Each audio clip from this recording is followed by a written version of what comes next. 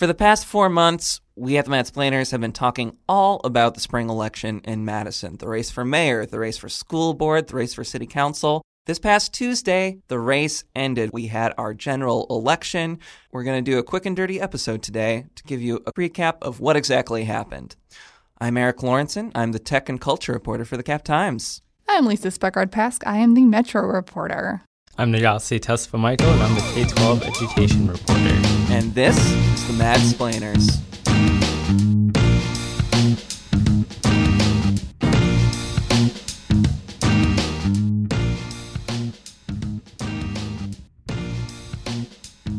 Hello, everyone, and welcome back to the Madsplainers, a show that breaks down city government and public affairs in Madison, Wisconsin. Election edition. Election edition. Except for the election finally happened. It really did. So on Tuesday night, I was staying up late to edit podcasts, but I was keeping a close eye on Twitter to see what was going on. You two were out in the field covering the dang thing. Oh, yeah, keeping our pulse on the city. I'm sure you, dear listener, already know what happened if you're a moderately informed consumer of local news. In the mayoral race, Satya Rhodes Conway defeated the incumbent and a longtime Madison mayor and personality, Paul Soglin, and she will be sworn in on April 16th. She is Madison's mayor-elect.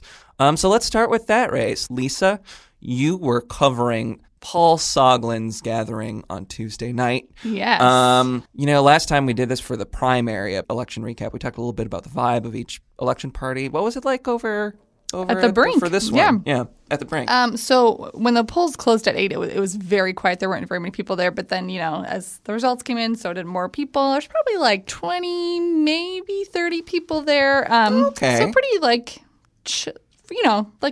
a chill crowd. It's not packed or anything. It wasn't like, based on what Abby had told us about Satya's party, it was much more sedate than that. But it was interesting to talk to people who were there. There were a lot of long-time Soglin supporters, like someone who told me they supported Soglin since 1975 or something. Yeah, he was first elected mayor in 73, so he goes back a long time. He had some, staunch supporters there. I got a good quote from someone about how, you bond with somebody when you sniff tear gas together, so referencing Soglin's protest days way back. What a wonderful quote. Yeah. So it was fun to talk to people like that. And also, generally, I was asking them as the night went on or even before any results came in, how obviously it would not be your first choice, but how would you feel if Satya were to win? And they all kind of said the same version of they respect her. They think she has really good ideas. They just really think that Soglin had more experience and the skills to get more things done. So another great quote that someone gave me is it's not like it's a Soglin versus a Scott Walker or something. So they were generally, obviously wanted Soglin to win, but weren't going to be horrified at the state of the city or anything if he did not. So numbers came in pretty fast. I think around about 8:40 or so, it was pretty clear that Satya was going to win. She ended up with 62% of the vote to Soglin's 38%. So pretty wide margin. Which was a lot wider than I personally, and I think a lot of other people were expecting too. She flipped, I think, 45 wards, was what our editor Jason had written about yesterday. And so around 8:50, Soglin came out and said, "Hey, I just called Satya, congratulated her," and then spent some minutes talking about. Actually, he talked about affordable housing for a little bit and about how he really wanted to make sure that the city works with developers and builders to keep that going. And then he answered a few quick questions and said he would be looking for jobs. So doesn't know what he's going to do, but he's not going to retire, he said. So putting himself out there on Indeed.com and stuff. I'm sure we'll see his resume shortly. Mayor for 1 million years. And we should acknowledge Abby Becker, our dear fellow Madsplainer, is not here with us. She is mired in a cover story all about the election. She was at the election party of Satya Rhodes Conway. Obviously, a very jubilant scene at Prism nightclub, the new spiritual successor to Plan B, which has been a popular queer club in Madison. We should note she's the first openly queer mayor of Madison. Yeah, she is not the first woman to be elected mayor. That would be Sue Bauman, who got elected in '97. But yeah, the second woman and the first openly gay mayor that we've had here in Madison. And yeah, she promised her constituents at the party that she was going to get straight to work and I mean, yeah, she had a meeting with Paul Soglin apparently yesterday to begin working on the transition. Chose the chief of staff. Yes, and, indeed. Yep, things are happening. Things are indeed happening. But you can read all about Abby's in-depth analysis of this race and what it means for Satya to be mayor next week. Yeah, That's the look cover out story. for the next cover. Well, Nagasi, let's talk about the school board a little bit. So obviously you were also busy on Tuesday night. There were 3 seats up for election. Why don't you tell me a little bit about what you were up to and how things shook out? Yeah, so I started off the night at Robina Courtyard up on East Washington Avenue at the election party for Ananda Murilli and Ali Muldrow, who ended up winning seats 4 and seats 5, respectively.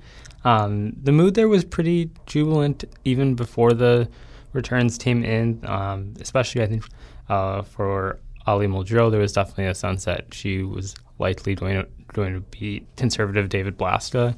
It was an interesting culmination of their joint campaign, which is something that hadn't really been done before. Yeah, their faces and names appeared next to each other in a lot of their campaign materials. Yeah, they really were running a fascinating joint effort. Yeah, definitely. And, I think they were able to avoid any sort of awkward potential if one of them won and one of them lost. So that would have been an interesting an interesting dynamic at that, for sure. Yeah, but after that, I actually went over to the Great Dane on the east side for Chris Teruzzi's election watch party.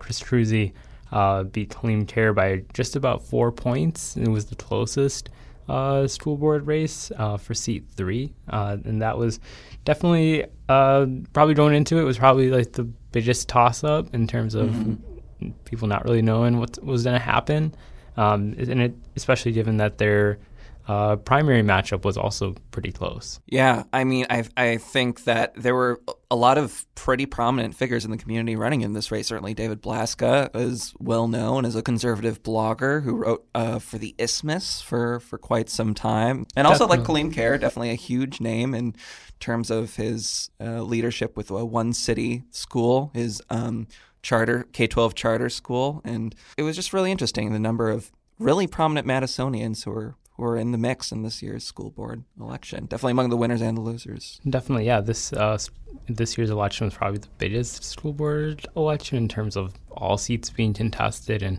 like you said, having pretty prominent figures like Kaleem Care or Ali Muldrow and being willing to put their hat in the ring. It should be noted that all 3 of the candidates who won previously have run for school board, so this was sort of their second time around, and this time the results were a lot better than the first time around for them. And yes, now we have an all-female school board for what we think is probably the first time ever, right? Yes. It's been widely assumed that it's the first time ever. There have been a few times where the school board has had 5 or 6 women on the 7-person board, but this is the first 100% we've taken female over. board. Yeah. And Nagasi, in your coverage, you also mentioned that the proportion of people of color on the board, there's been a slight uptick with the election of Murilli and Muldrow, which is certainly worth mentioning, given that, I mean, you pointed out that increasingly the student body in Madison it's getting more diverse. Definitely, and it'll be interesting to see how they approach issues such as the racial achievement gap, given that one of the common criticisms was that, this district is being run by a lot of people who don't look like the students that it actually serves. All right, well, lastly, we should talk about what happened with the city council. Lisa, it seems like the big takeaway is that, I mean, there was just a lot of turnover. There's a lot of turnover. Like, we're not even going to go through and list everything because there's 9 newcomers on the 20-member body. So that's like half of the city council essentially is going to be new people, which is, I mean, exciting. Just for some reference, in 2017, the council had just 1 new member. Although in 2007, there were 9 new members as well. So it's not like unprecedented. But Alder Mike Verveer, who's one of the people who is not new and will continue to be an alder, said this is the first time in recent memory we'll have this much turnover in City Hall. So it's definitely exciting stuff. And with that too, there's also some challenges if you have to onboard a lot of people really quickly. Like Lisa Valdron, who works for the City Council's office, says, it's kind of hard to bring a group this large up to speed, but they're going to do their best, and there'll be like a day-long orientation for alders, helping get their paperwork filed and their website set up and all that. So soon these will probably be familiar names you'll see in news stories about all sorts of city issues. Yeah. It really feels like a changing of the guard. New faces on city council. Satya Rhodes Conway as the mayor-elect, defeating a man who has been our mayor for 22 of the last 48 odd years. It certainly feels like quite a momentous election in terms of new faces in City Hall. Okay, so we are not going to go terribly in depth here into what happened on Tuesday, in part because next Tuesday, April 9th, the Madsplainers is having its very first live show, and we're super excited about it. Woohoo! Woo! We're going to talk about the election, of course. We're going to talk about the mayor-elect. And with the mayor-elect, Satya Rhodes herself will be there. Satya will be there indeed. We have some other cool guests, too. Sabrina Madison of the Progress Center for Black Women will be there. Alder Sherry Carter, who I believe is the current vice president of the council, will be there. So some cool perspectives. We'll have some more analysis and I'll look forward. If you're interested in going, again, it's at the High Noon Saloon on Tuesday. It's sort of a doors open at 6 p.m. Show starts at 7 kind of a deal. And tickets are $10. Although, if you go to captimes.com, you can maybe check out our membership packages. Because if you sign up to become a member, starting at $3 a month, you can go to that show for free. And then you get no ads on our not no ads, an ad-light experience on our website. And also more free stuff. So much free stuff. Come to the show. Come to the show. Awesome. Well, thank you guys as always for joining me in the studio. Chatting. What a great You're so conclusion welcome. to this. This is so polite.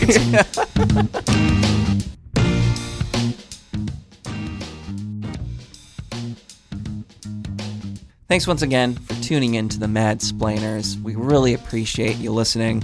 If you haven't already, be sure to subscribe to the podcast. We're on iTunes, we're on Stitcher, we're on Google Play Music, basically anywhere you can find podcasts. And we really appreciate it if you rate the podcast, give us a review.